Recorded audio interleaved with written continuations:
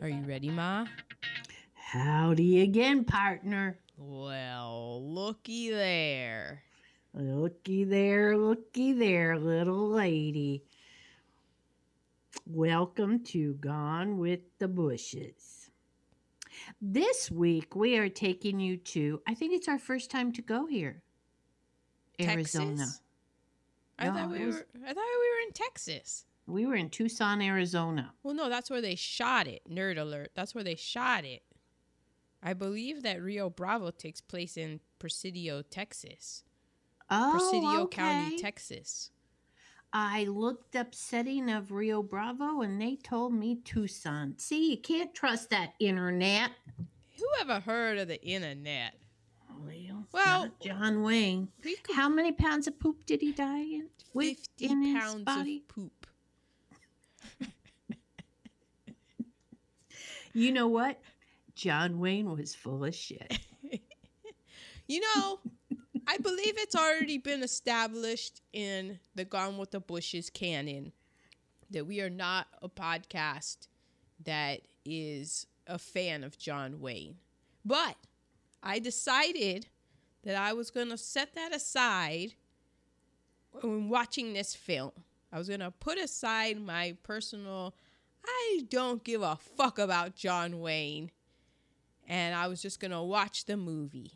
Okay. I wanted to understand and try to see what's the big deal. Yeah. So. And do you understand? Kind of.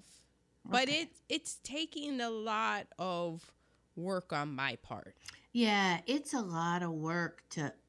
Okay, we'll discuss a lot of this as the movie unfolds. But there's always people that they're the stars who span the test of time. You just look at them and you know what? Yeah, they got something. Like Humphrey Bogart. I was like, you look at a picture of him, you're like, this guy was the biggest thing. And then you watch a movie and you're like, I get it. Yeah. And then there's some people who they're like, really? Yeah. Shake my head a touch. Well, let me try to understand it. That's the same way. This is a really hot take. The same way I feel about Drake. I had to go and do a Drake investigation because he's huge. And I'm like, I had to go and just while I was washing my car one day, just listen to a whole bunch of Drake to try to figure it out. And your conclusion? I kind of figured it out. He's. I mean, do you? Are you going to share? Well, are you going to leave us hanging? He's a rapper. He's good looking. He makes he has good beats. Good rhymes. It's pleasant to the ear, and the girls really like him because he's sensitive, and then the boys, like sensitive boys, like him. He's not huge, although it is funny because he is dexterous enough in his lyrics and his rapping style that even the people who are harder are like, yeah, he's pretty good. But then there's always the people who's like, he's not real hip hop, Yeah. Well, he's like Lenny Kravitz. He's half Jewish, half black. Yes. He doesn't have Lenny Kravitz's edge. Well, I would say that he does, but in a different way, in the hip hop way, whereas Lenny Kravitz is more in the rock way. Okay. Yes, I guess so. Oh my gosh, he's a bigger. Well, hip hop is bigger now than rock, so therefore that's why Drake is big. But yeah, Ma, you nailed it, man. Yeah. You could have saved me so much time. You didn't come to me. You didn't come to me with this dilemma. Oy vey. I will say I was watching a rerun of Saturday Night Live when he was host, and he was pretty funny. Yeah, he's very affable and makes good music, has surrounded himself with good people, and has really built up this whole kind of aura that I just had to say, what is going? Let me investigate here. Two of my teacher friends who are younger than I, but older than you by a decade and more, went to a concert. And somebody said to him, "Oh, it's so nice of you to bring your kids." They hadn't taken their kids. They were there for a drink. Good for them. Yes. Live yes. that life. That's right. All right. Okay, well, back to our movie that is taking place in Texas but is being filmed in Arizona. The movie this week is Rio Bravo. Due to high noon last week and the controversy of John Wayne thinking that it wasn't good.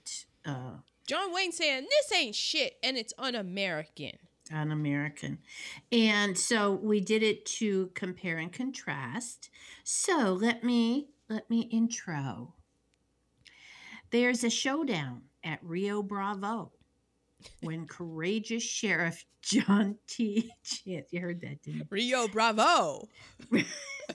John T. Chance throws the brother of evil cattle baron Nathaniel Burdett in jail for murder. That's what's going down at Rio Bravo. Great. Now it's always going to be Rio Bravo. Particulars, please. All right. Well, you might have heard the rustling of the paper. That was because I almost read you the particulars to high noon.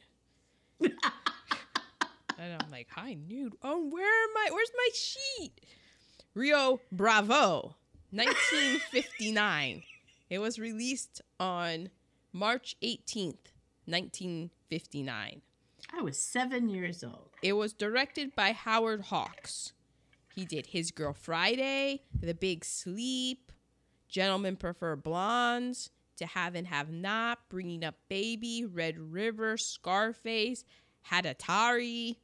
So We've done quite a few Howard Hawks already. And it sounds like we'll do a few more. Yeah, because we haven't done Bringing Up Baby yet, To Have and Have Not. We have not. It was also produced by him. The screenplay is by Jules Furthman, who also did the 1935 Mutiny on the Bounty, Only Angels Have Wings, To Have and Have Not, and The Big Sleep. We haven't done The Big Sleep either. We did The Big Sleep, Ma. Oh, my God. Howard Hawks directed it. I probably forgot to say it. Remember? With Lauren Bacall? And there's the murder that nobody knows who killed the guy. Yes. I just need reminders now and then. Right. And Lee Brackett also worked. She worked on The Big Sleep, The Long Goodbye. She. Remember, she's the queen of the space opera. Because we've been through her stuff, with The Big Sleep, which we did. But here's a nerd alert that I don't think that I said on the Big Sleep podcast. If you said it, I'm not going to remember it, so go ahead. I'm not either. She worked on the screenplay for The Empire Strikes Back. Yes! George Lucas asked her to write a screenplay, and she had never written a full-length science fiction screenplay, so she worked on it, and she turned it into him shortly before her death from cancer. And then Lucas kind of rejected the script. I mean, rejected is a strong phrase, but that's sort of the parlance of the industry. And then Lucas did 2 rewrites, and then he gave it to Lawrence Kasdan, who had just finished writing Raiders of the Lost Ark. And Kasdan and Brackett received screenplay credit. George Lucas gave her screenplay credit as a tribute because he asked her to do it. But then also, a lot of her story contains the same beats that's in Empire. It was just things were changed and stuff. Right. They kept some of her stuff in it. And it's based on the short story Rio Bravo by B.H. McCampbell. Now, this caused me quite the tizzy in the lobby of the old Mazda dealership this morning because there was no hyperlink to this short story. And I was like, who the hell is B.H. McCampbell and what is it? Because it just said based on Rio Bravo. It didn't even say anything about a short story or anything. So nerd alert, it turns out B.H. Campbell is Howard Hawks' oldest daughter, Barbara. And McCampbell is her married name. And she was the one that kind of came up with this idea. The outline. So outline for the story? Yeah. Which is the outline for every Western that you've ever seen? Yeah, basically. I mean, I have more nerd alerts about the story later. Okay. But I was just like, oh, B.H. McCampbell was just his daughter. What? Okay. And then I wondered, well, why didn't he give her credit? Or did she not want credit? Or did he not want it to seem like nepotism? I don't know. We don't know. And I don't think we're going to find out because I think they're all dead. Okay, yeah. Wah, wah, wah. I mean, his daughter might not be. Jeez. Music by Dmitri Timonkin. God. Who we've heard before. And every time I butcher this man's name. He also did High Noon, like basically almost all of the Frank Capra films, and Gunfight at the OK Corral. And the director of photography was Russell Harland. He won an Oscar for Hatatari and also for To Kill a Mockingbird. Mm-hmm. He also shot Red River, Witness for the Prosecution, Blackboard Jungle, just to name a few. Edited by Folmar Bangstead. Mm-hmm. I was like, that sounds like a fake name. But no, he got an Oscar nomination for Summer of 42. He also edited the 1954 A Star is Born and Flamingo Road and Camelot. Mm-hmm. And all right, that brings us to starring. So it stars John Wayne as... I have to say something right here.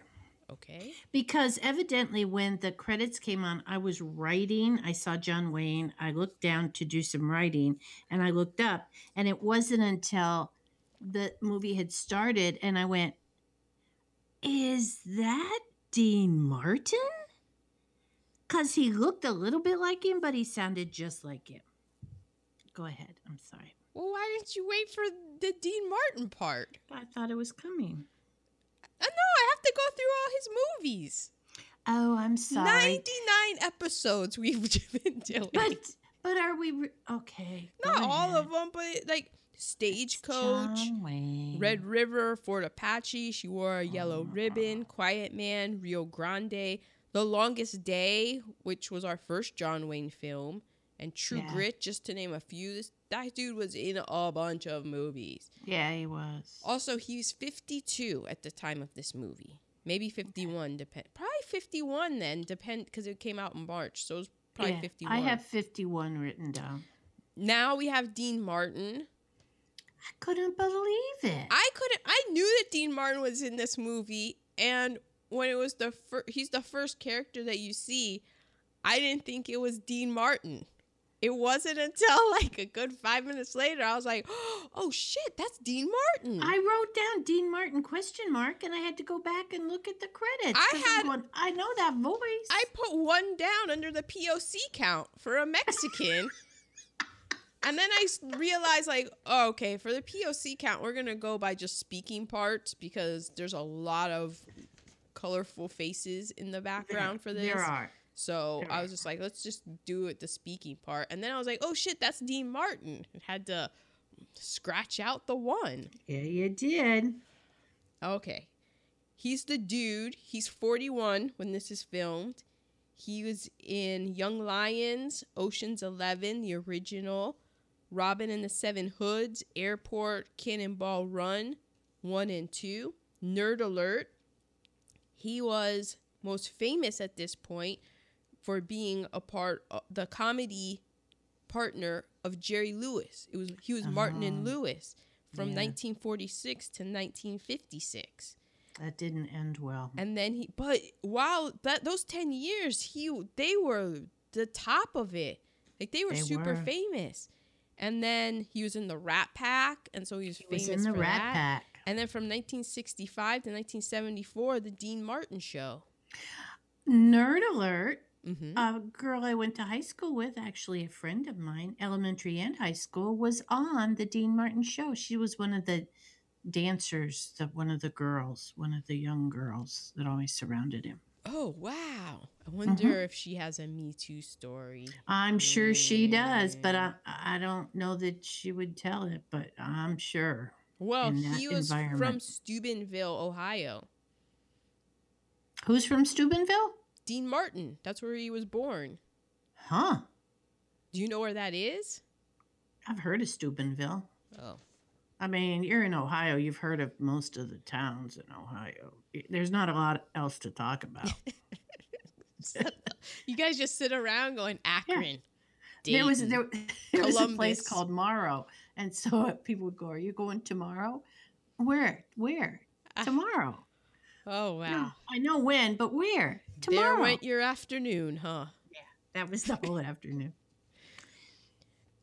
And we have, as a 19, I guess he was 18 at the time of this filming. That's what my Nerd Alert said. Not Nerd Alert, but Tasty Nugget said. Ricky Nelson as Colorado.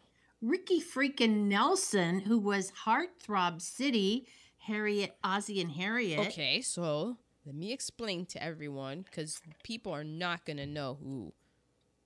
Well, a lot of people aren't going to know who Ricky Nelson was and appreciate how famous this guy was right now. He was in The Adventures of Ozzie and Harriet, which started out as a radio program and then was a sitcom from 1952 to 1966. And it was starring... I watched it probably all of those years. It was a real family. That was his real mom and dad. It was a real family. But it was a It was sitcom. reality. It was scripted reality TV. There you go. Nerd alert.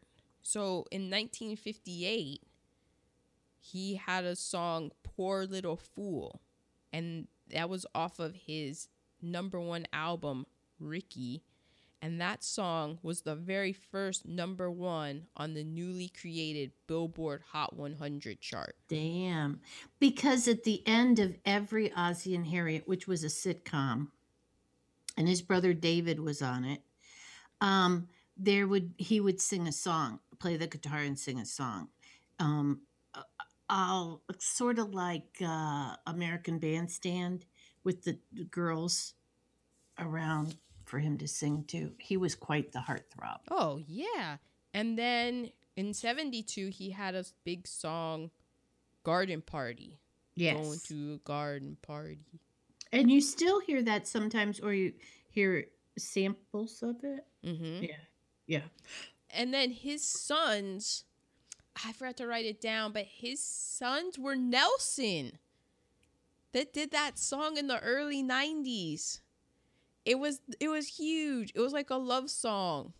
And it was a cappella, remember? Oh my gosh. I know, I hear you yelling. I hear you, listener, just yelling in your head what the name of the song is. Probably Megan. Mm-hmm. But yes, I can hear it fade in my head. Good job, you. Yeah. Well, be sure and let us know what that song was. You don't need to, because I know what it is. It's it's defragmented in my mind right now. Okay. Because I can picture the music video. They had long hair. Both had long hair. And that was it. That's all they did, right? Yeah, but I don't know. Have we gotten to his death yet? No, he was in movies, Here Come the Nelsons, and then The Story of Three Lovers. I didn't cover his death. He died in an airplane crash in 1980, right? Right. That was just off the dome. He got into illegal substances and such. Well, he's a teen heartthrob. Yeah.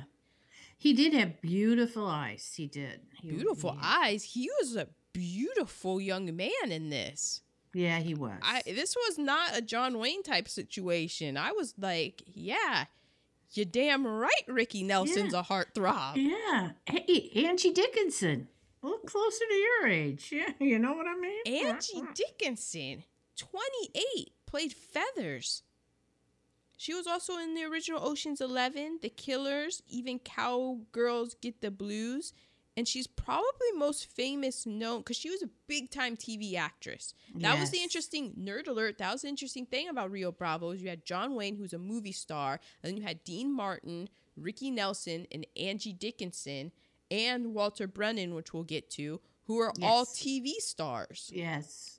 And it isn't like it is now where, you know, big stars are starting to do TV. This is, I mean, up until very recently, there was a very strict divide. Oh, you were a TV star, and the movie stars looked down upon TV stars. Oh, yeah. You know, that was the order. You're a movie star. You are a movie star, top of the mountain.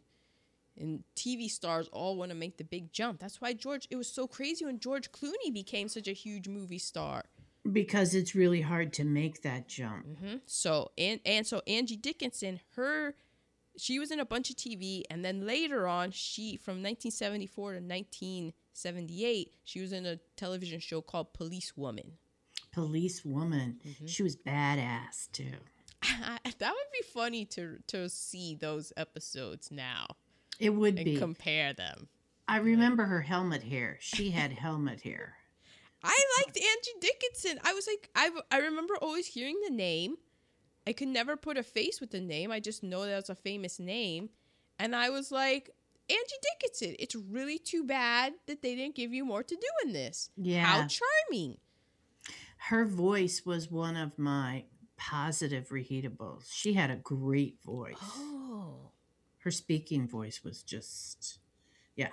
Okay. Walter Brennan as Stumpy. This guy, he won 3 Academy Awards for Best Supporting Actor. He won for Come and Get It, Kentucky, and The Westerner. He was also in Meet John Doe, To Have and Have Not, and like so many other movies. It was crazy. He was Grandpa in what TV show? I don't know because I only looked at his films, and his films list was incredible. Oh. I didn't even look at the TV. The Real McCoys. He was Grandpa in The Real McCoys. Yes, it was The Real McCoys. Yeah, where he had that same limp. Yeah, I don't know what The Real McCoys were. It was a TV show. Ward Bond as Pat Wheeler. You may remember him from Bert in It's a Wonderful Life. He was also in The Searchers and 23 other John Wayne films. And he was the wagon master in Wagon Train, another TV show. Yeah, I don't. I'm just like that. Yeah, okay. I loved Wagon Train. What was the difference between Wagon Train and Bonanza? Okay, so Wagon Train. A wagon train was a leader taking a convoy of wagons out west. Yeah, they're like the settlers. Right. The settlers, Ann Coulter comes from the settlers. So that was always, they were always moving on. And then they would get in Indian territory and it would be a whole problem, Yeah. But Bonanza was set in at the Ponderosa, their it was a ranch plantation of the West. Yeah, ranch. I think that the Western ranch owners prefer ranch to plantation. I think they do too. And they did have people of color working for them, but it was a Chinese cook. Hop Sing was their person of color, and everything was based around that. It was a Western, but the 2 very different premises. Yes, and then we have Pedro Gonzalez as Carlos. He was also in The Love Bug, Support Your Local Gunfighter, and There Goes the Bride. He was in many of John Wayne's films. And Estelita Rodriguez as Consuelo. She was Cuban, actually. Good to know. Pedro Gonzalez is Mexican. Yes. Both of his parents were last name Gonzalez. So you could have been Liz Weber. Yeah. So that was an interesting tidbit. Estelita Rodriguez was in many westerns with Roy Rogers. 3 of her movies are The Grey Ranchero, California Passage, Tropic Zone. She died from the flu at age 37, and this is her second to last film role. Wow, and they didn't use her well enough. I know. I felt there was a lot more she could have done. All right. Be the Hispanic sidekick. But so moving on. There are the particulars. Thank you, and thank you. Well, it is time to set the table. So as the credits are rolling, we have a convoy of wagons because I believe Wagon Train Dude, had a wagon, like it was a wagon train, wasn't it? Well, we can't, you gotta be careful saying dude, because dude is a character name in this. Yes, it's so funny because I started writing dude and then I went, yay, perfect, finally. It's the guy that played the Ward Barn, Pat Wheeler. So he's got a stagecoach. Yes. And a wagon train. That's how you would get around. And he had supplies. I think he was delivering supplies and stuff. Yeah, probably when they were building the railroad, because he had a lot of dynamite. Mm-hmm. And so that we don't know that at the beginning, but we see all these wagons and men on horses coming through this path in Texas, Arizona. And then we see a bar. And I wrote down Scruffy Dude enters. Now, Scruffy Dude happens to be Dude. In this, played by Dean Martin. And he is scruffy. And all he wants is a drink. He wants a drink bad. Yeah, and then there's this dick who sees him. He has a bottle of, I'm guessing it's whiskey because it's dark. And he's pouring himself, and the dude gets, like, he's salivating. He's wiping his chin, and then the dick looks and sees that he is. And so then he's just, like, messing with him, takes out a silver dollar, and he was like, oh, you want it? So that he can buy himself something to drink, and he flicks it into the spittoon. Spittoon. Ugh. Now, not everybody knows what a spittoon is. So they're out in the West. They would put the tobacco in their mouth, and then they would spit it. But there was like a spittoon, like a nice, it was actually pretty good for the environment. Yeah, a brass. Well, inside they'd just spit it outside, but inside they'd have a brass container where your spit went. I can't even. She can't even. My hands are up with the can't even. The silver dollar is in the spittoon, and it's how bad do you want this drink time? And he started to go after it. Apparently, he wanted it pretty bad. He didn't want it. He needed it. Yeah, John Wayne steps on his hand so he can't get it. And the look of disgust on John Wayne's face. I'm like, at this point, I'm like, God damn it. I'm going to have to work real hard to put on my I like John Wayne hat. Because the first time that we see John Wayne in this movie is just him. The camera is down looking up at John Wayne, and it's just the look of disgust. He just looks like the man to me. Yeah. Although I have a look of disgust on my face right now. Okay, so this dick, as opposed to dude, goes out and he just shoots somebody in the stomach. Wow. I mean, there's something that ensues, but, Yeah, we'll get, it's Western. It's Western. It may or may not occur on my reheatables. And so John Wayne goes out and puts him in jail because he just murdered somebody. Yeah. Oh, nerd alert. The guy that he shot is Bing Russell, who is the father of Kurt Russell. Yeah, I didn't know that either. He had an uncredited role. Mm-hmm. Well, actually, before he shoots the dude or after that, he's walking past women and turning them around to judge whether they're worthy of his attention or not. Who was doing that? The brother, Joe. Oh, the dick. Yeah, the dick. Oh. So John Wayne says, you're under arrest. At which point, Scruffy comes in to help. Scruffy is Dean Martin at this point. Mm. To help drag Joe to jail. Okay. Next day, Dean Martin, who goes by Dude, has a badge. he has a nickname. I forgot to write it down. I have it somewhere. It's coming. Belcheron or something, which means big drunk in Spanish. Right.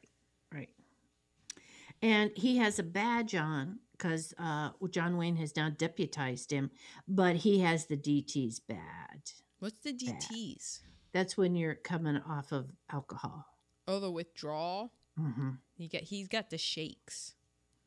At this point, Mr. Wheeler, the wagon trade guy, comes into town with a wagon train, but actually it's a stagecoach. Stagecoach, right. And then they also have a wagon full of dynamite. Well, yeah, supplies and stuff. And Dean Martin is stopping them from coming into town because there is the funeral procession of the guy shot in the stomach. Kurt and Russell's so he dad. stops him. Okay, so at this point we meet Colorado. Ooh. Colorado is Ricky Nelson. What a nice head of hair he had. I was swoony over. I was like, I had to check and see how old is he in this. All right. He was 19. He was legal. But I did feel like he was in over his head just a touch in the acting category. But we'll talk about it later. I don't know. I guess because I knew that he was such a big heartthrob and this is his first movie that I knew I wasn't taking this to be, Ricky Nelson, what a big actor. I knew what his role in this was.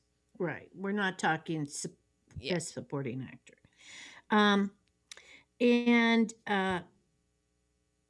So the sheriff is saying he can't do anything because of Joe's. I said, Dad, it was actually his big brother. Has the town sewn up tight. So they have to wait for somebody to come in to. They have to wait for the marshal to come in. Which would make it Texas.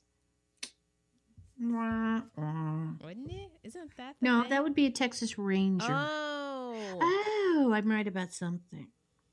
Okay, because my cousin was a Texas Ranger. Actually talked with Mr. Kennedy the day before he got killed. We're going to move on. What a coincidence. Sounds like he may have been involved in the conspiracy.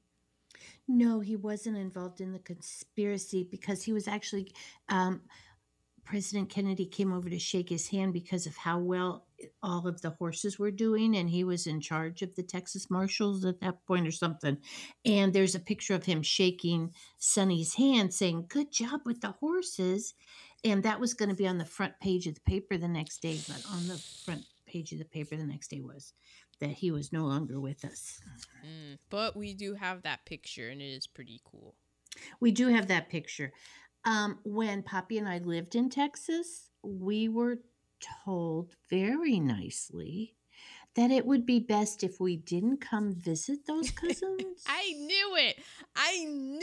Whenever I would look at that picture, I'm like, that's pretty cool, but I do not think he would approve of my existence. So we never went to Dallas to visit them. And so then there's that. There's that. Yeah. But a member of my family shook President Kennedy's hand. So I like it. I look at it and I'm like, look and at guess me. what? You get to inherit that picture. Look who has your picture now. That's right. Wah, wah, wah, wah. I tainted your whole lineage. Okay, there is a lot of banter in the sheriff's office because Dean Martin has this a funny, carefree kind of vibe going on, even though he's really got the shakes from the lack of alcohol. He's trying to put on a brave face. Yeah, I didn't write it all down. No, you don't need to. But at this point, I'm like, man, I really like Dean Martin. I know yeah. I'm sure he Me Too'd way Yeah, too many people. I'm sure that there are skeletons in his closet, but I just want to believe that he was, not that he was somebody that I could that he didn't do anything horrendous enough that I would like be like, I can't like Dean Martin anymore. And that's a pretty high bar for me. I'm not one of those people that go around canceling everyone. I'm going to say, I feel like anybody that, okay, no, I'm not going to say that because it would have come out all wrong. But he had such a, he made fun of himself as much as he was sarcastic, and he was totally our sense of humor. Yeah, I just whenever I hear it, like his singing and his crooning and just having his glass and his Rat Packness, I like him. He reminds me of George Clooney. Yeah, George Clooney, if George Clooney could sing. Yeah, and we heard him in Oh Brother We're Out There. Okay, moving back to our movie. The sheriff only has Stumpy. Now, Stumpy is aforesaid, the real McCoy's dude. Mm-hmm. Old dude, doesn't have his teeth, has this big limp.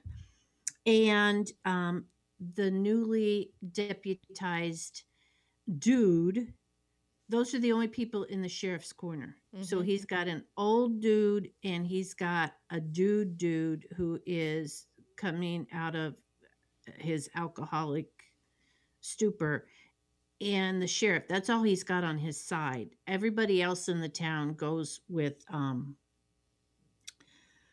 the ranch guy, the Nathan evil. Burdett. Yeah, Burdett, the cattle baron. Okay. Yeah. I mean, Nathan Burdett. The Burdetts have their own saloon in Rio Bravo. Yeah, they own a good part of the town. Probably owns the town. So right, it's not like the people are on his side. They're like, his brother shot a dude in cold blood. He should, probably hang for that. But he's the rich guy. He's the brother of the rich guy. And it's like, well, do you like living here in this dust bowl of a town where I control everything? If the answer is yes to that question, then you need to be on my side. Yeah, and that's why they have to have the marshal come in and deal with Joe murdering someone. So the sheriff goes to the hotel and he meets Carlo and Consuelo. Carlos. And delivers a package, which are red bloomers. Yes. Hilarity because of Carlos and his... has bought for Consuelo. Now, Consuelo, from the look of the bloomers, can get in, her whole body can go in one leg of the bloomers. Yeah. Okay. Anyway, that's when Angie Dickinson arrives. And the reason that she's staying overnight is because the stage coach can't leave. I don't remember the reason. MacGuffin. Okay. So, because she has to stay because she has to become a love interest of John Wayne. Yeah, she has to fall in love with John Wayne, which that's probably the toughest part of this movie. Is really Angie Dickinson? I know it's the Old West. They didn't have any sort of shiny metal objects that you could look in the mirror and be like, wow, I look like this. And then look at him and be like, I could do better. Or even Dean Martin. That's what I'm saying. She's 22. Why not Ricky Nelson? I would be looking at Ricky Nelson, and if I felt bad that he was that much younger than I, which was only what? She was 20. She says she's 22 in this. Like, her character is 22. I don't know how old Ricky Nelson's character is supposed to be, but it's the Old West. Yeah, like 3 years. She never even gives him the once over. She has to. And then if you don't look at him, you go, Dean Martin. I could dry Dean Martin out, and he's got a great sense of humor. I could save him. Okay, it's nighttime. And dude is sweating because he wants a drink, and they're all in the jailhouse. And they know that Joe's brother wants to break him out. And so sheriff goes, "Hey, dude, let's go, do our nightly walk through the town." And there's banter. And they're looking over the town. I see 3 sleeping people of Hispanic heritage. Well, I didn't count any of the background people because I tried to. I was just when it comes to this where like they're in the background, then I'm like, well, what are they saying and who are they? And then that's what I count. Yeah, they were just okay. So the wind picks up, some tumbleweed tumbles down. It's to give you the sense that something is looming. Ooh, bad's coming this way. But there's no suspense though. That's why it's so interesting that this is a rebuke or their answer to High Noon. Yeah, because High Noon was suspenseful. It just was like, all right, this is where we gotta type. There's a bad guy, he's coming in, we gotta prepare. And this is just rambling. It's, you know what it is really, and I'll get to it later and give them credit in my notes, but I was on the same wavelength as them, and I'm like, oh good, I'm not crazy. It was like a hangout. It's, hey, you want to hang out?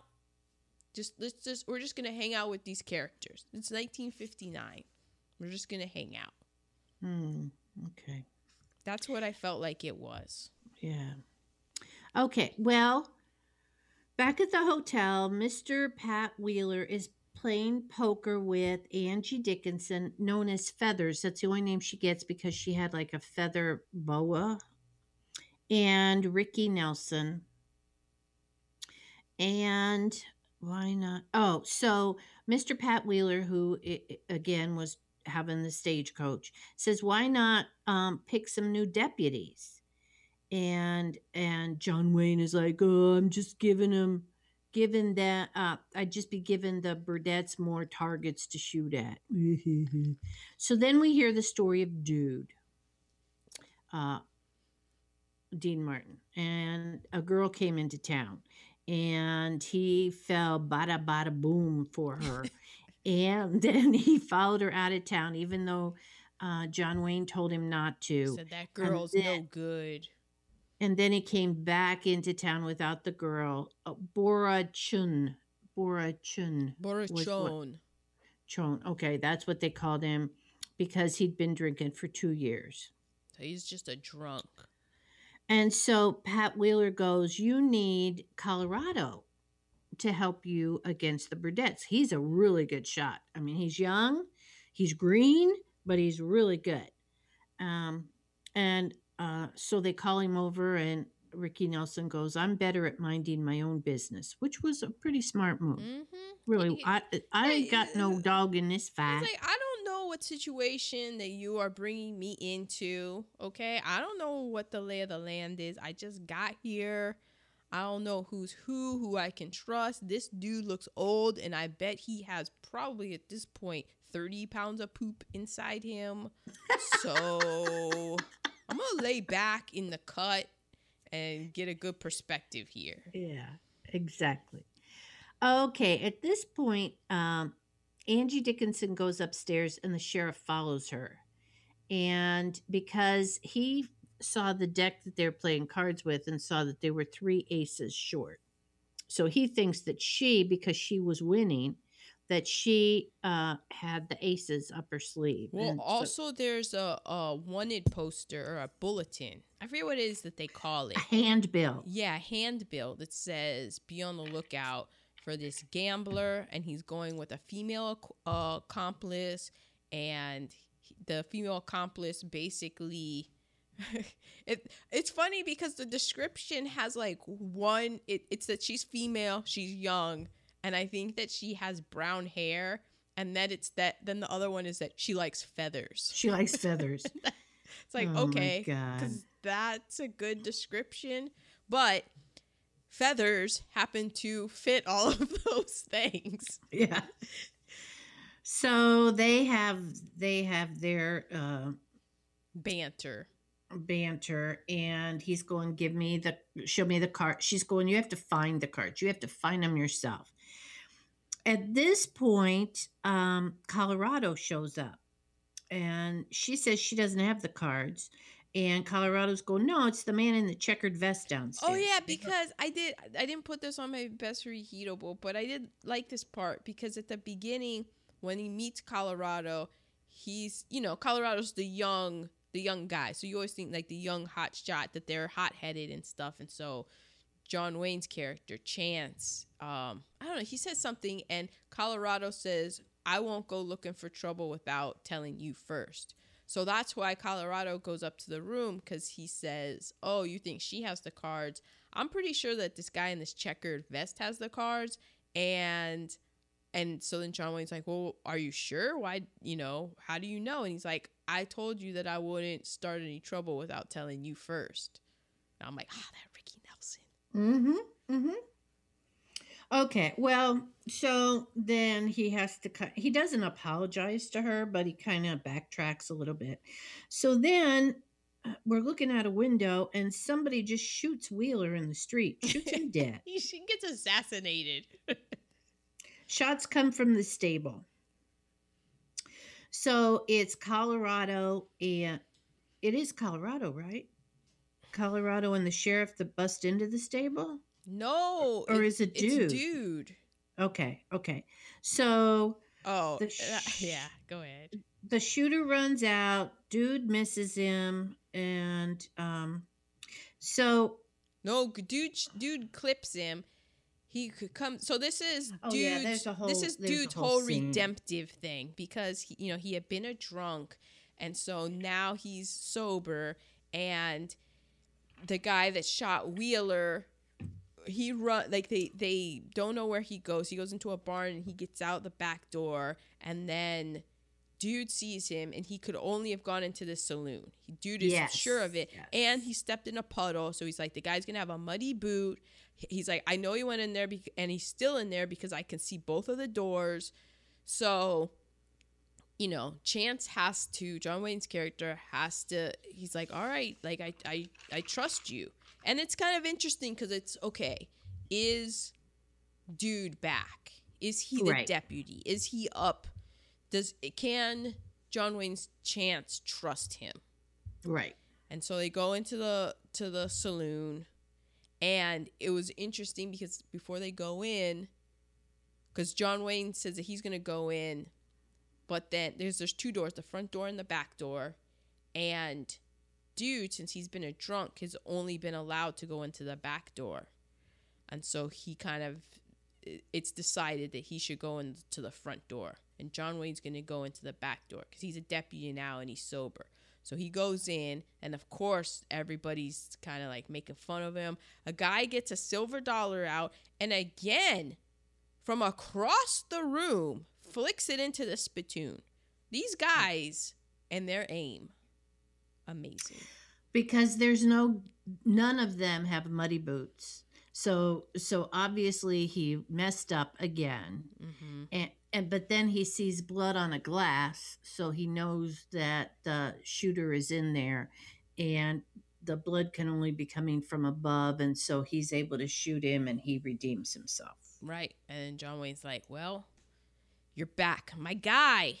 And I bet you that they're going to let you come through the front door from now on. And I'm like, he's an alcoholic. He shouldn't be going through the door. He has a problem with alcohol. Yeah. And throughout this whole movie, he's allowed to drink as much beer as he wants, because beer does nothing.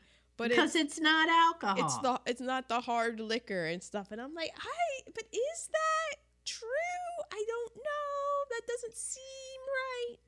But John Wayne also tells him, they go back to the jail, and John Wayne says, okay, that was great, but they underestimated you. But next time they're gonna be ready for you, because they know that you can shoot, and so it's not gonna be as easy next time. Well, Colorado comes in. I don't know what happens there because I didn't write anything. Well, Colorado comes in because he wanted in on it because his boss was dead, and so he felt that he owed it, and so then when he comes and John Wayne doesn't want his help, and then when he's coming into this scene that you're talking about, he's got all of his boss's his gun and all of his like documents and his money and stuff.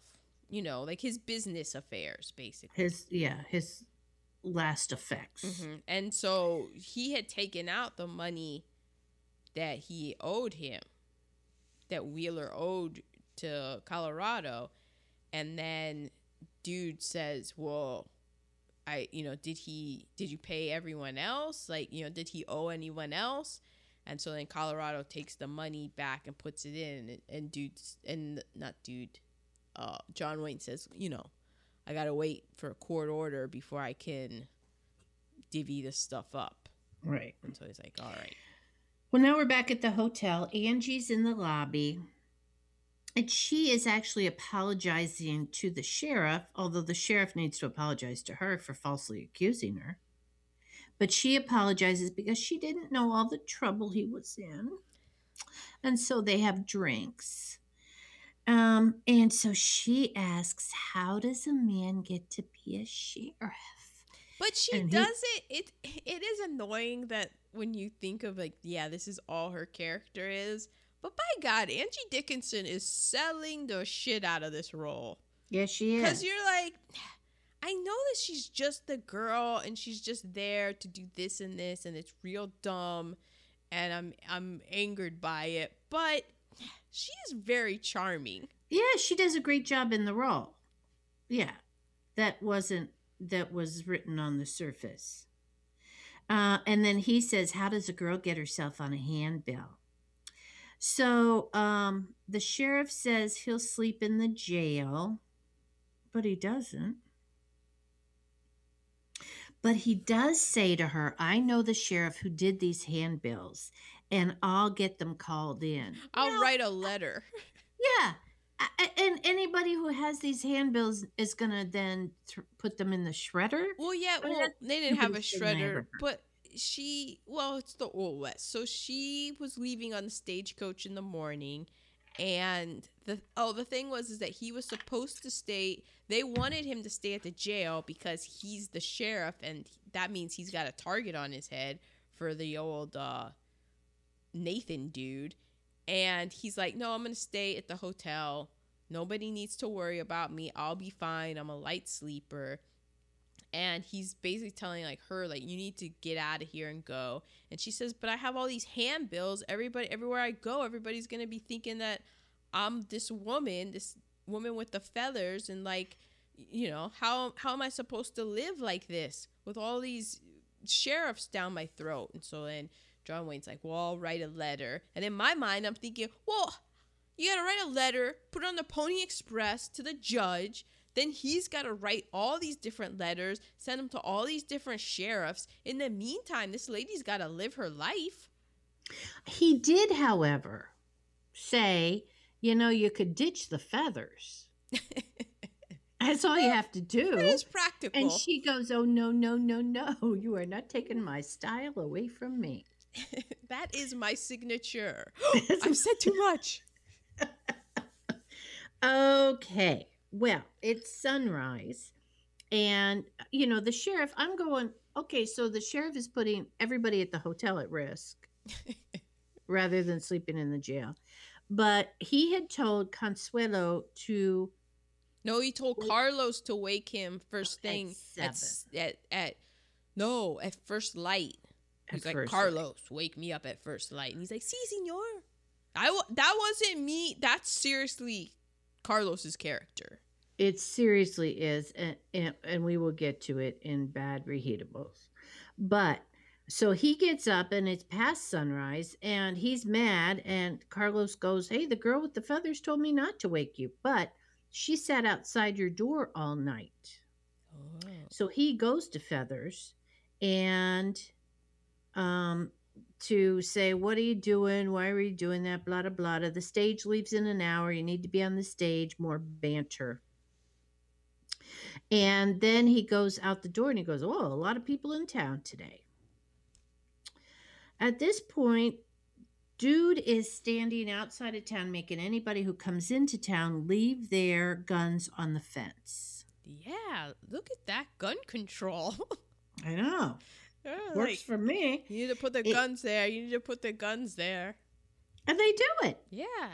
At which point, 6 Burdettes ride into town, and they have a talk, but they hang their guns on the Well, fence. because the dude shoots one of the reins off of one of the guys, with a hot head, shoots the reins off as a, hey, you want to step? Because I can dance all night. And that cools everyone down. They're like, all right, this guy, he is sober now. He is not the drunk that we knew before. We will abide. And, yeah, the dude abides. Angie, did you see he's not drunk anymore? Because he's a lot better looking than what you think you got going on. And they ride into town. The sheriff greets them. He says, I'm here to see my brother. This is the first time I realized it's brother, not father, son. And it has been, thankfully, an hour. It was a long hour. Yeah. Well, yeah. And we still have an hour and, 30 minutes to go? Mm-hmm. But remember when I talked to you yesterday that I said I wasn't going to finish it? I finished it all last night. Well done. Mm-hmm. I know there was a lot of standing on my part.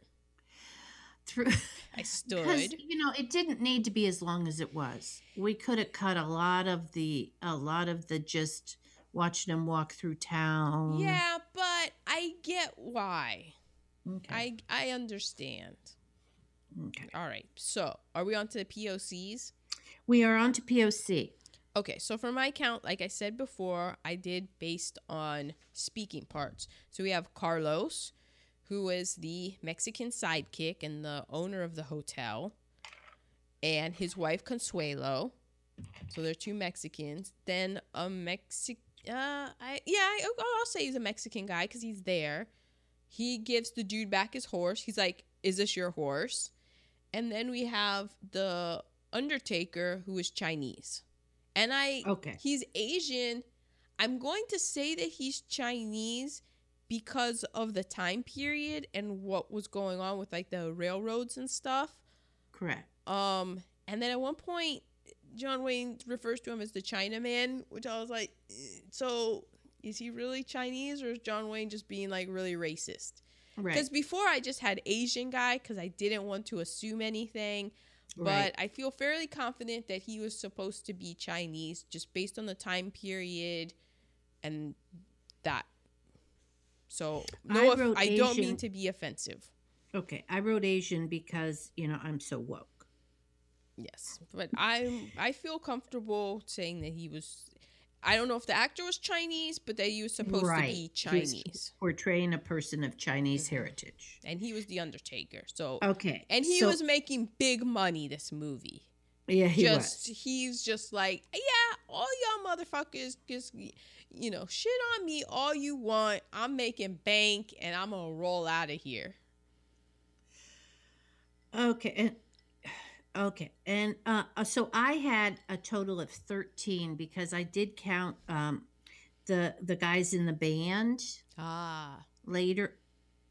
Yeah, mm-hmm. I counted the guys in the band and I counted the Undertaker, and I counted some background people. So I had a total of 13. It could have been more, but nobody with a role as great as Helen Ramirez. Nobody, right. No one with there was no Helen Ramirez. No one with it, because Helen Ramirez would not have taken the role that Carlos had taken. No. No.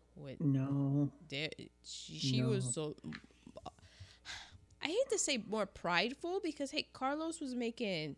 The guy that played Carlos, he's making money. He's getting checks. These are the roles that he's given. And in this movie, he owned a hotel, so that was lovely. Yeah, and he's the comic relief and stuff. So you can't look at it just on that level and be like, oh, he's entertaining and stuff. But I always like to point back to it is that you don't have the other side of that coin.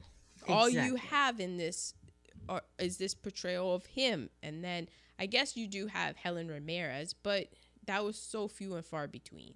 Exactly. So. Exactly. Yeah. You can enjoy because he was funny. He was very lighthearted and doing his whole shtick and stuff. But because representation has just always been lacking, that it's just like yeah. Oh man. Then he and Consuelo would get in their room at night and go, "Those motherfuckers." Still, like, this is our land, Consuelo. This is Yeah. ours. Yeah. Okay, we are to Nerd Alert. You've given us some. Mm-hmm. I have a lot more. Okay. Okay. Settle in, everyone. Okay. Per Todd McCarthy's bio on Howard Hawks, called Howard Hawks, the Silver Fox of Hollywood. Oh, I already said this. B.H. Campbell was the eldest daughter, Barbara, and McCampbell was her married name. Oh, I didn't write down the British film critic. There was a British film critic, and he ranked it as his top film of all time. And he also wrote a 2003 book on it. Like, he was like, this was his favorite movie of all. Like, Citizen Kane, sit down. Rio Bravo is the greatest movie of all time. There are a lot of people who really like this movie. It has 100% on Rotten Tomatoes. Yeah, which makes me now question Rotten Tomatoes a lot. Well, you always should have been questioning Rotten Tomatoes. I've said that 1,000 times to you before, that it's not an accurate depiction. Pauline Kael, the famous film critic, called the film, quote, silly but with zest. There are some fine action sequences, and performers seem to be enjoying their roles. Which I agree with. Okay. You know, you kind of say that when there's not a lot of grit to talk about, right? People enjoyed their roles. Yes. Well, it is a hangout. The National Film Preserve... So I found the National Film Preserve article by Michael Schlesinger. And he said... He's developed what he calls a micro-genre of film called a testament film. And this is a film that is made late in a director's career. Oh. And he gathers up like a favorite plot. He gathers up favorite characters, themes, personal ties. And he usually sort of like Quentin Tarantino in Once Upon a Time in Hollywood. Well, yeah, let me finish. So there's this feeling that they're getting older and that time's slipping. Some of them may have had like flops before.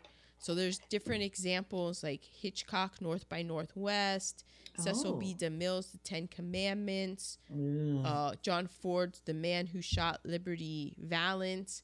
And so for Hawke, he always loved the relationship of characters because the article guy, Michael, went back and noted that in The Big Sleep, it's basically just about the characters because there's a whole character that gets killed and nobody even knows who killed him. Right. And the strong but vulnerable hero, the tough and tough-talking woman, flawed character needing redemption, comic relief sidekick. So these are all things that fit into Rio Bravo. And then there's also John Wayne's character's flaw is that he needed help at every turn from the people he felt weren't up to it. As opposed to in High Noon, when the sheriff needed help and he was going around begging everybody for it. Right. In this, they're like, oh, he actually has all the help that he needs, but he's just very selective. Which I feel is like, it says a lot about their worldview, and it makes sense with their politics and stuff. Of like, you're offering to help me, but you're not worthy of helping me. Right. And then, I don't know if you noticed this, Ma, but John Wayne is always carrying a rifle. Mm-hmm. He's always carrying handgun. That. Mm-hmm. He has a handgun on him, but in his hand is always the rifle.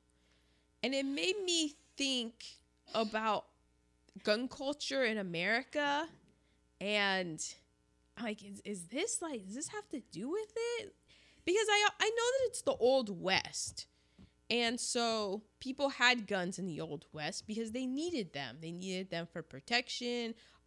They needed them for kill food, those rattlesnakes. Kill rattlesnakes, but also for food, to get their food. Yeah. And, it's the Wild West. It's untamed land. So they needed something to feel protective of. But I just thought it was like, man, the guy, he always has his rifle in his hand. But then also, I guess the whole movie, he is under siege. But then it made me think of, because there's been a lot of talk of, obviously the gun culture in America and how we have all of these shootings and everything. And I was like, but, in the Old West, they had a bunch of guns. So it made me think of Australia because, Australia, it seemed very similar. You had a bunch of Europeans going to this wild land, and they would all need to have guns. So, you know what I mean? Like a guns and all of that. So then I had to look up, well, what are Australia's gun, like, do they have gun laws? Like, what is their deal? Uh-huh. So I looked it up, and so in Australia, because, the reason I did was because they're coming from a similar place with, like, the background and how it's the Old West and you needed them. And then, how have they dealt with it now in the modern era? So They have a firearm license. And in order to have a gun, you need to have a firearm license to process or use a firearm. And license holders must demonstrate genuine reason, which does not include self-defense. I thought that was interesting. Oh. And all firearms are registered by a serial number to the owner, and the owner must have a license. And there's a whole lot more on the history of Australia's guns and all that. God, you go down some rabbit holes. Well, just because I was just like, well, what's Australia? Like, is it that I'm just American and I'm just, like, focused on America, and that's why I'm not hearing about all this gun violence going on in Australia? Because it just seems like they had an Old West and we had it just, like, the Old West in Australia, because I'm thinking, like, there are crazy animals in Australia and stuff.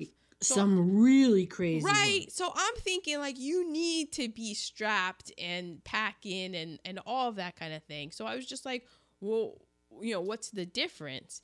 And I guess, they had a massacre in 1996 where 35 people were killed and 23 people were wounded. And that's when they were like, enough is enough.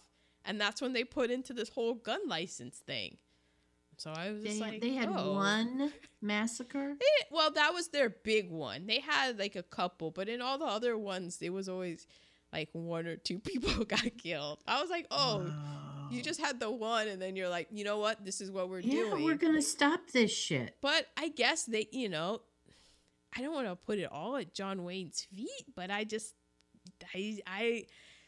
maybe that's also what leans into my not being a huge fan of John Wayne, because it's just, here's this hero and he always has a gun on him, always has this rifle. Yeah. And in the movie, and maybe it's me coming at it from where I come from, where I'm not a big gun person. I know I'm not saying he doesn't need to have it or anything, because it is the Old West, and specifically he is in this movie under danger. Like, he has a target on his head, but just how he just has it with him, though. The whole just like, he's carrying it around like a little kid carries around a security blanket. Mm-hmm. And I'm like, and just, like, puts it down, and when he picks it up, it's like pointing at people and stuff, and I'm just like, well, where are you pointing the gun? And he always keeps it cocked, so I'm like, this isn't. No, yeah. Am I the only one who and this is 1959. By this time, John Wayne has been a John Wayne thing, and I just wonder how much of, like, the separate paths, like, Australia didn't have. I mean, they did have John Wayne, but it wasn't like he was Australian. Like, John Wayne is American. He's the man. Yeah. Good and bad. Yeah. Yeah. So that was my nerd alert that I went down. Wah, wah, wah. Okay. We are to reheatables. My first worst was John Wayne saying that women talk too much. Evidently, I mean, Angie Dickinson, who probably hasn't ever seen a good look at herself, is just smitten by John Wayne's presence with the gun in his hand. Um, and so she has this nervous talk going on. But the fact that there is a phrase of women talk too much, and then she continues it through her dialogue later in the movie, I know I'm talking too much. Yeah, fuck that. It is a tough break, especially him saying it. But she does talk a lot in this movie. She does. It's supposed to be sexual tension. Yeah, it's supposed to be Howard Hawks is trying to screwball in his girl Friday into this movie. Yeah. And on that theme, not just Angie Dickinson, there was just too much dialogue. There was too much dialogue. Okay, you're going to say he talks too much? What about the dude? The dude the dude talks way too much. Yeah, but that's Howard Hawks. That's what he did his girl Friday. Remember all the dialogue in that? But it's fast, and the big sleep and like he's a very verbose director. Okay. I felt the kisses between Angie and John, that they were I feel like Angie did her best. The best she could do. But okay. And then I wrote slow, S-L-O-W. Yeah. There are places where it's very slow. Mm-hmm. And the stereotypical Hispanic person. Yeah, just everyone's at the service of the white man. And cannot wait to service the white man. I mean, what can I do for you that I haven't even thought that I could do for you yet? Please let me serve you. Mm-hmm. So you will at least, crack half a smile. It's tough because he is a business owner in hospitality. So that is how you want your hospitality to work. But it is... Yeah, the customer is always right. But, okay, those were my worst. All right, my worst. John Wayne action hero? Really? He couldn't even walk down the street. Well, okay. He's got that strut thing going on. That's not a strut, Ma. I believe, hot take, John Wayne sachets. That was the thing that I was first struck by, was how thin. John Wayne was gay. I ran out of time to look that up, but that is not something that these ears have not heard. And I don't know from where. So, everyone in old Hollywood was gay, apparently. But I was struck by how thin his legs were and how he always kind of leaned to one side. Have you noticed that? He had very thin legs. If you type in John Wayne gay into Google, you get John Wayne Gacy. I don't want John Wayne Gacy. Yeah. I don't know. But he definitely didn't have like as mask. I just thought like, yeah, he's John Wayne, that he was going to have just a more masculine presence, especially in his lower. I found like his upper body, he's got the shoulders and stuff, but his no squats. John Wayne never thought to work out the legs. Oh, he never worked out at all. I mean, he just very scrawny little legs, and he was always had this weird lean, and then he has this weird sachet. Also wears the flood. His pants were always rolled up really high. Yeah. And yeah. So specifically, when he burst into the barn, I laughed out loud. Like, what? What are you doing, 52-year-old John Wayne?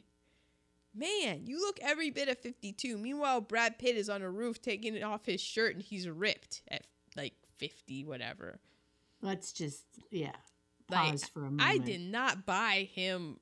Anytime he had to do anything physical in this movie, I'm like, oh man, you are not Arnold Schwarzenegger.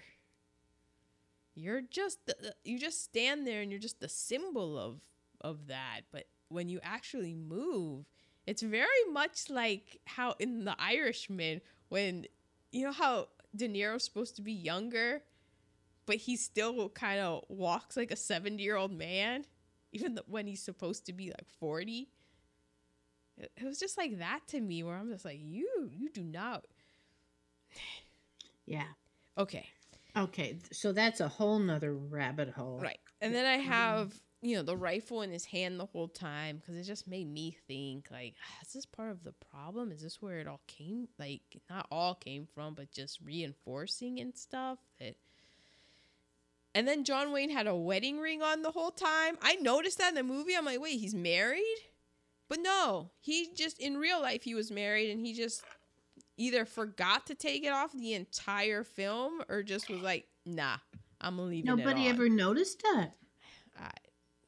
I don't know. Nobody cared. Right. That's where I am. Ain't nobody care about that. Oh, okay. So best. Are we to best? Mm-hmm. Okay. My best reheatable is Lee Brackett was a female screenwriter. Mm-hmm.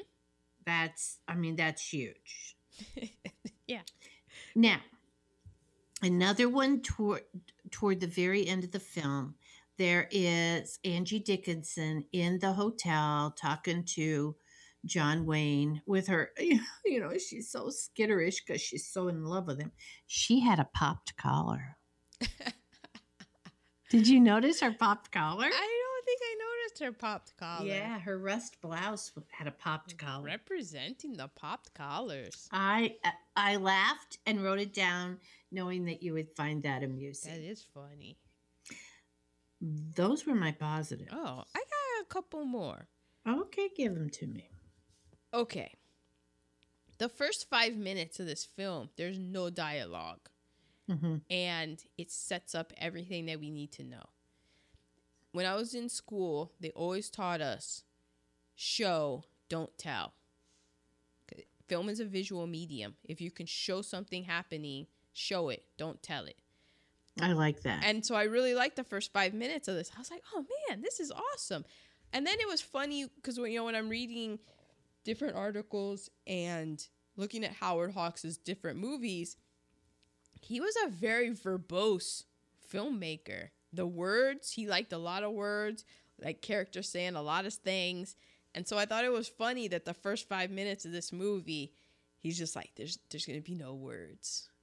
I'm just going to do all silent. I'm like, oh, go ahead.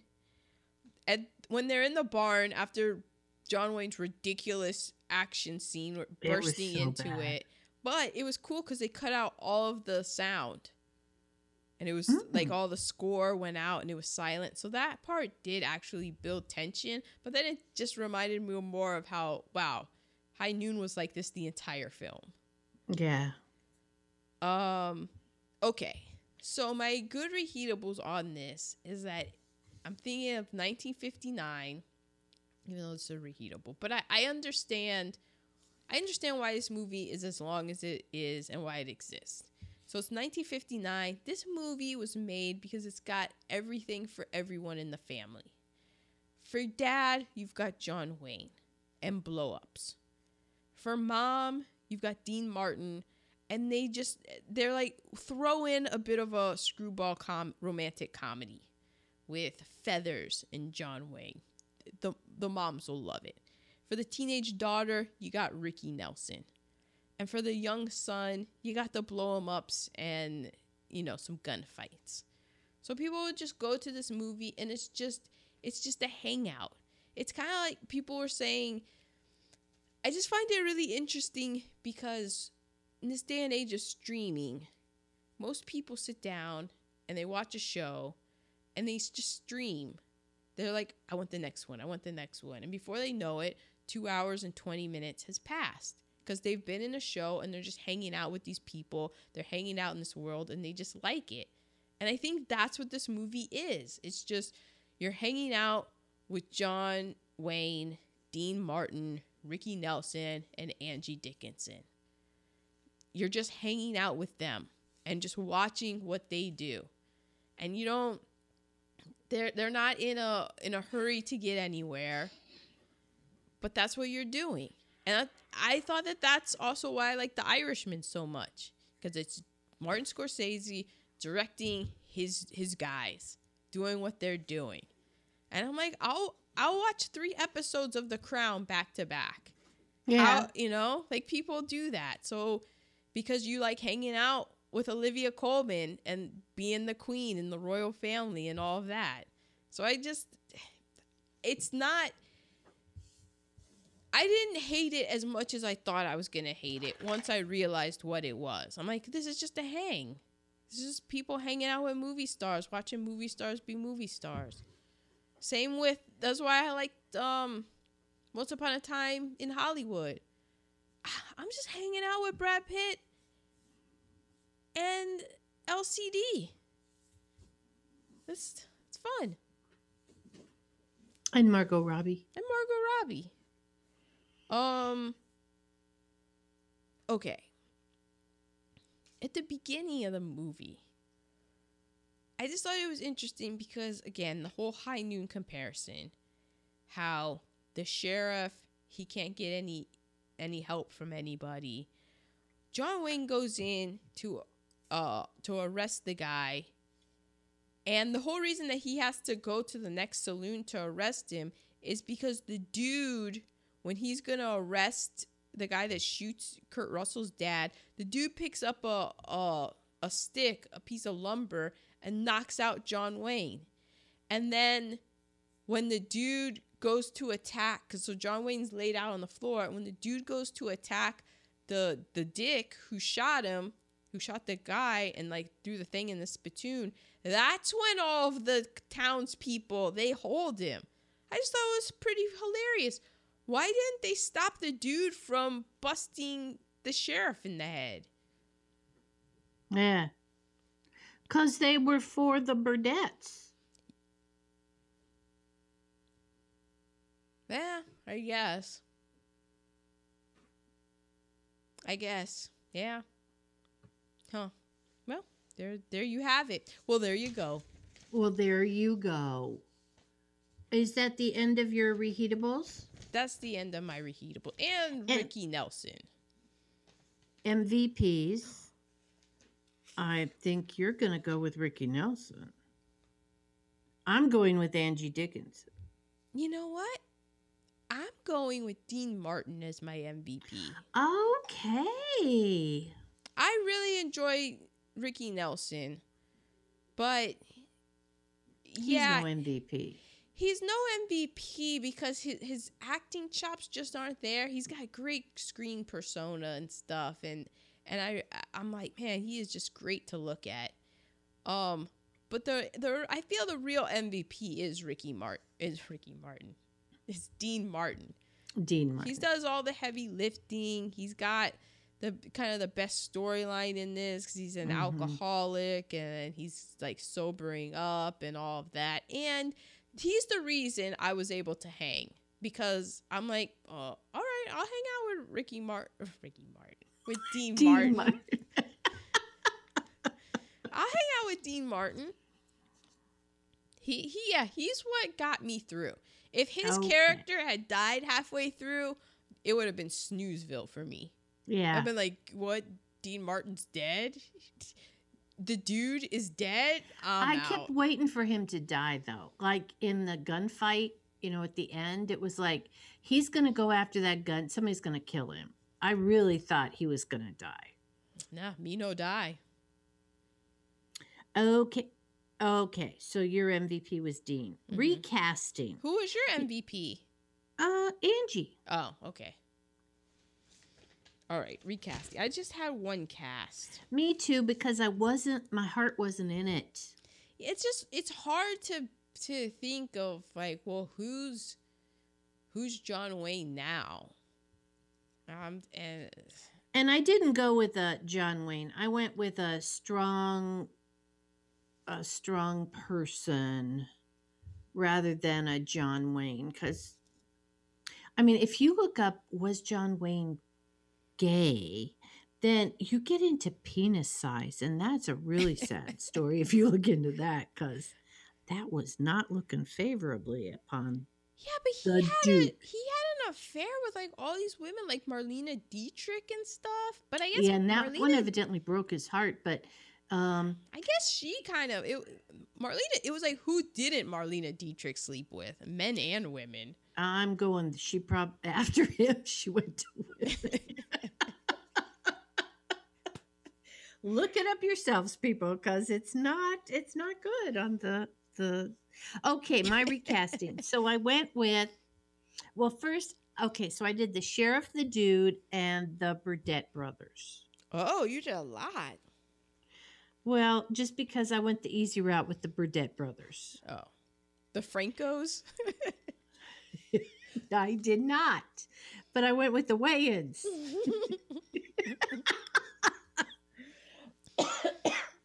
The brother who was the cattle baron is Keenan Ivory, of course, and Joe is Marlon. Oh, that's hilarious. It amused me because I was tired. Mm-hmm. So my dude, my Dean Martin, I went with Giancarlo Esposito. Ah, well, he would act the hell out of that. He certainly would, because he could be the charming dude and the DT dude. Mm-hmm. Okay, so my sheriff, I went with Dennis Haysbert. Okay, that's good. Yeah, I thought I would probably like it a lot more with him being the sheriff. And who was your Colorado? Did you have one? I didn't. Oh, and then who was your Feathers? I didn't. Oh, okay. All right. So you ready for mine? I am.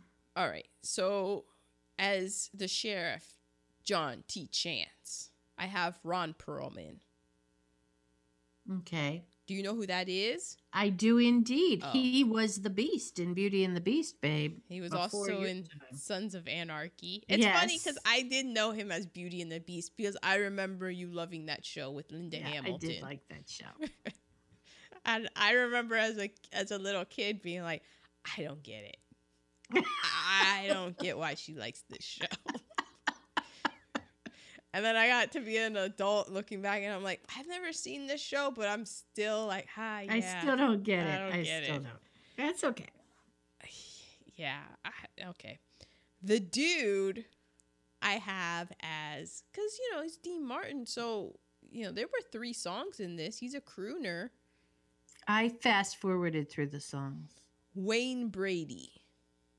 Oh. He would be a great dude. The Masked Singer. Yeah.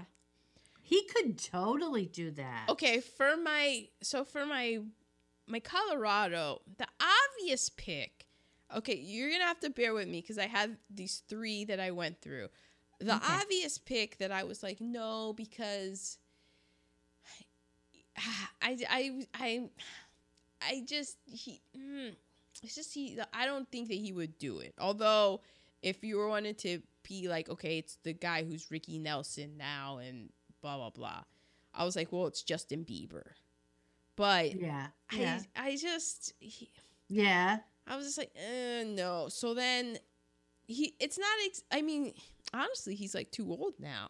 It's have to be, it has to be the crest. Like this has to be the white hot spotlight is on this person. So I don't know any of their names, but I feel like it would be a guy from the BTS boy band, the Korean group BTS, because they're huge with the kids right now. Mm-hmm. But then when I was doing dishes, so I wrote that down, but then I was like, you know what? No.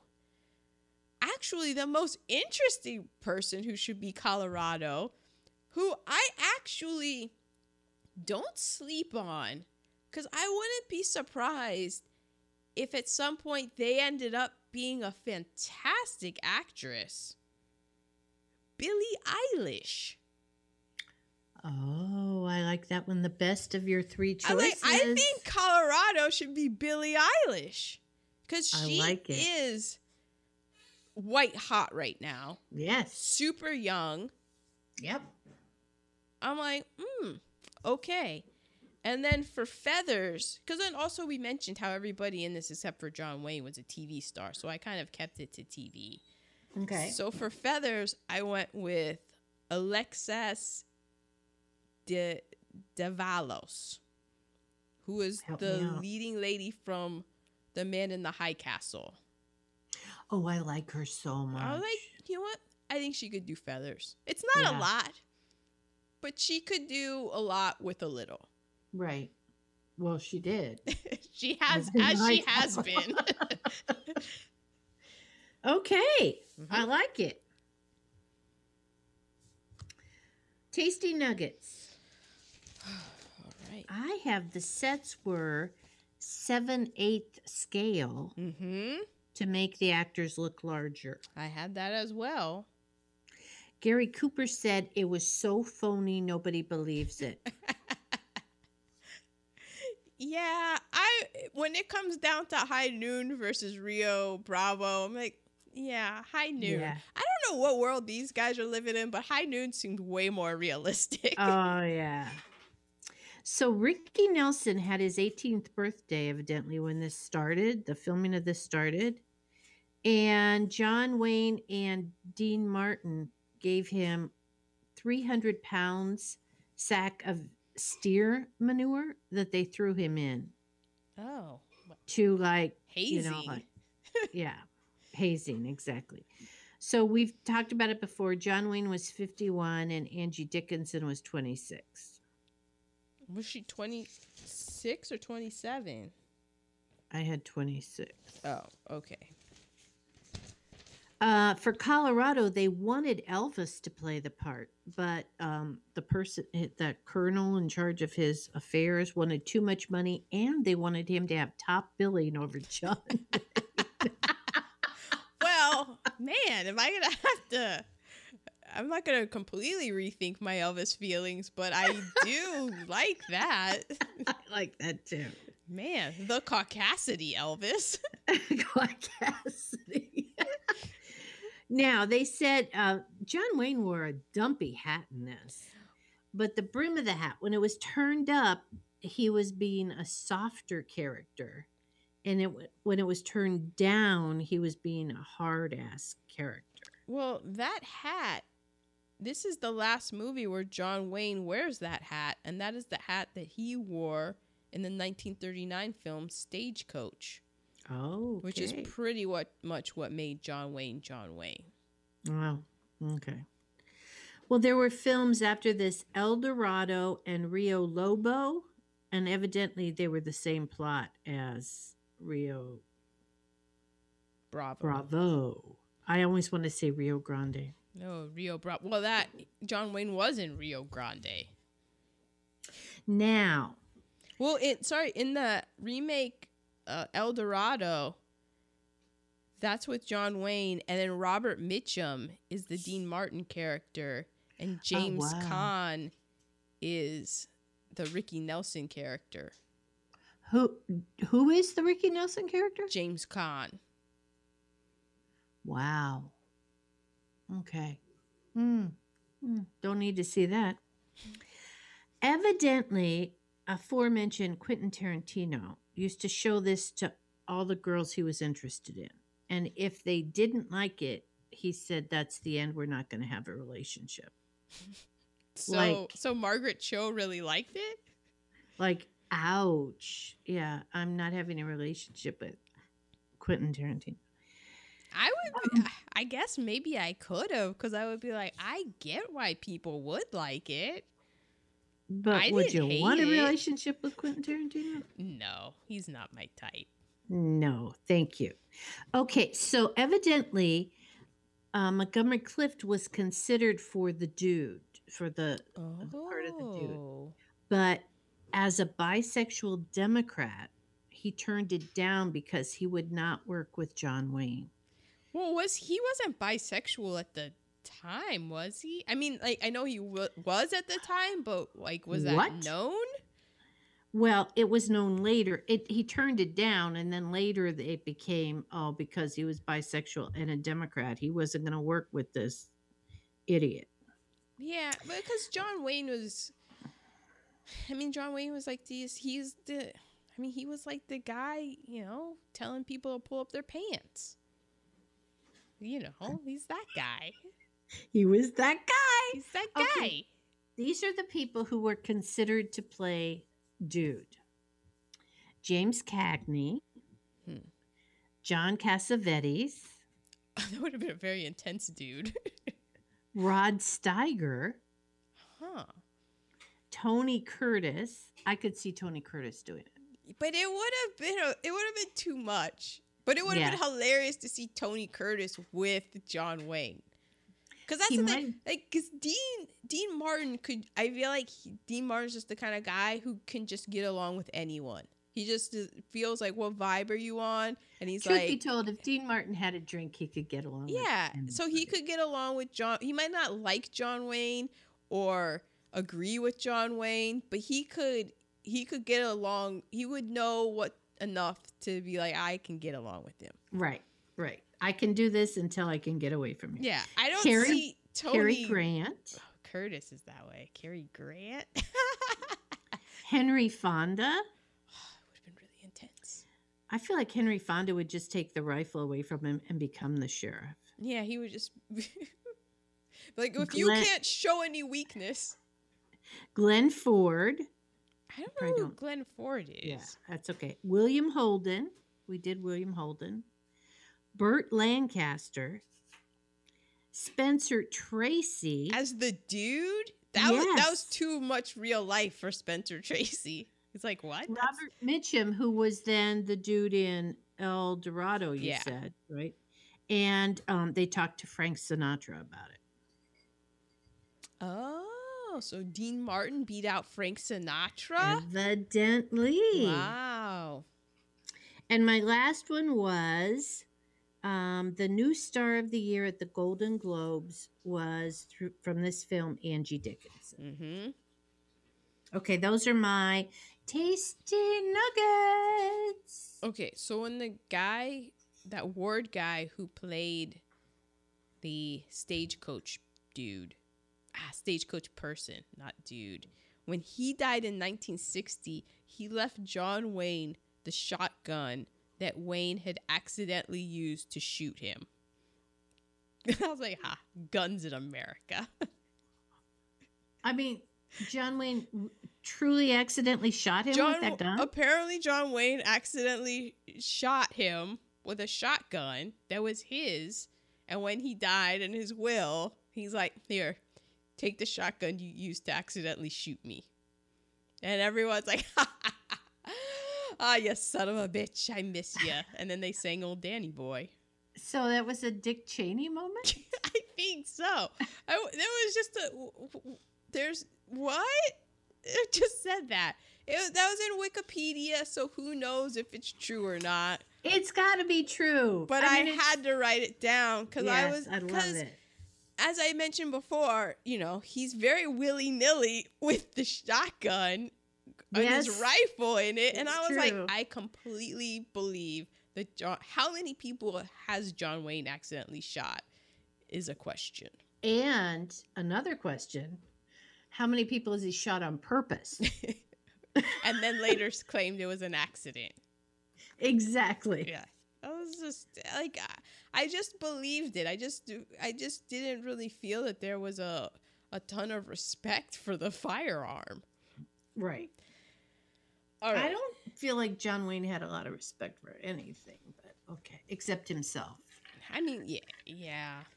It would be interesting to. I am gonna pick Stagecoach because I remember watching that in college, and that there was a lot of stuff pointed out in that, and it is early John Wayne, so it would be interesting to see because this is the full-blown movie star John Wayne we're seeing. Right, because he was pretty much at the end of his career, and this came much like Gary Cooper in High Noon. Mm-hmm. Yeah. Okay. The Western Writers of America chose My Rifle, My Pony, and Me as a top Western song of all time. And it had previously appeared before in the film Red River. Okay. I think as I said before, I fast forwarded through the musical. Right. So we already mentioned that it was a response to High Noon because no self-respecting lawman would go around showing fear and asking for help. And John Wayne never shows fear, and he only accepts help from capable people once they have proved their capable ability to him. So the song had three songs on the soundtrack because, you had Ricky Nelson and Dean Martin. So you had the Pony song, you had Get Along Home Cindy, and then the end credits, Dean Martin sings Rio Bravo. The Feathers, the Angie Dickinson, some of her dialogue was inspired by Slim. That was Lauren Bacall's character in To Have and Have Not. Yeah, there was some. Yeah, I saw that. I forget what the line of dialogue was.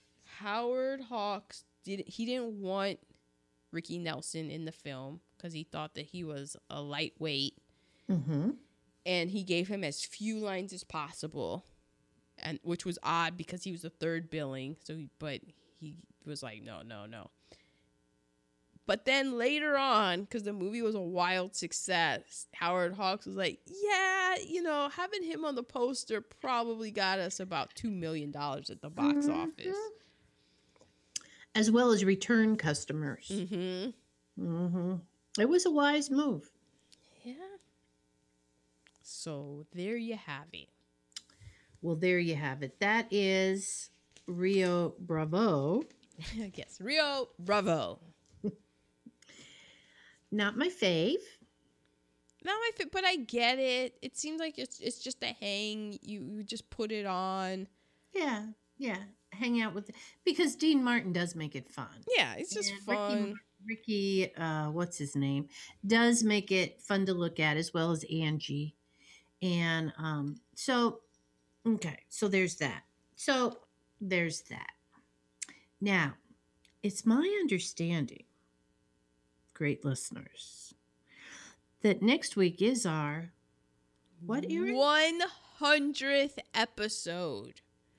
I know that our listeners have listened to all 99 of these and are waiting with bated breath. What could we possibly do for our 100th episode? I feel like there's not a film big enough. No. But we did discuss. Mm-hmm. And not only are we doing a film that we just enjoy as a family, mm-hmm. we are having the Bush family on the podcast, if we can make it work. It is going to be literally Gone with the Bushes. All of the Bushes. Yes. If Poppy decides to join us. But Christine has already been doing her research. Already. Reluctantly dragging Adam with her. Dragging him. So we think if we can work out the logistics, next week we're going to have me, not just you, Erin, Christine, and Ma, Adam, and maybe the Poppy. And maybe the Poppy making an appearance. To do what film, Erin? What film does our family enjoy? We enjoyed this film prior to 2001. Yes. This would be 1960, the original Ocean's 11. Now, when I've talked about this with colleagues of mine, they didn't even know there was an original. I can't even believe it. I know. So we are again in the educating business. The original Ocean's 11 with the Rat Pack. It was the Rat Pack. That's we're gonna why have some more Dean Martin. Exactly. And Angie Dickinson. And more Angie. That's why when it was announced that they were going to redo it, and it was like, great, well, who are you going to get? Because the original had the Rat Pack in it. And they're like, don't worry, we got you, Bush family. We're going to have a guy, maybe you've heard of George Clooney, and maybe you've heard of Brad Pitt. Yeah. And then I was like, oh, okay. Touche. You guys understand what Ocean's 11 is. Now, the hard part is going to be recasting. Well, I don't even know if I'm going to do it because it has been recast. And it's also been recast with females. With females, exactly. And really well done. So we'll see, I'll see that it has not been recast with a black cast. Maybe we'll do a Hamilton cast. We'll see. We might even bring in some people who have already been recast. Who knows? Well, I'm just thinking off the dome. If you're doing a black cast of Ocean's 11, there's only one Danny Ocean. Yeah, I agree. Denzel Washington. Oh, I was going with Idris. No, you're talking about because it has to be the biggest star. Oh my gosh! If you're going to do an Ocean's. I don't care that Denzel Washington is 70 years old. It's still Denzel. He's still Denzel. 70. Is he 70? No, but he's in his 60s. Oh, watch out! Pull your pants up. Well, we'll see because I have already been thinking about this, and I was thinking about his son. What? Yes, his son would be in the cast, but the leader of the group, you could have Idris Elba as the Dean Martin Brad character. Pitt. Yeah.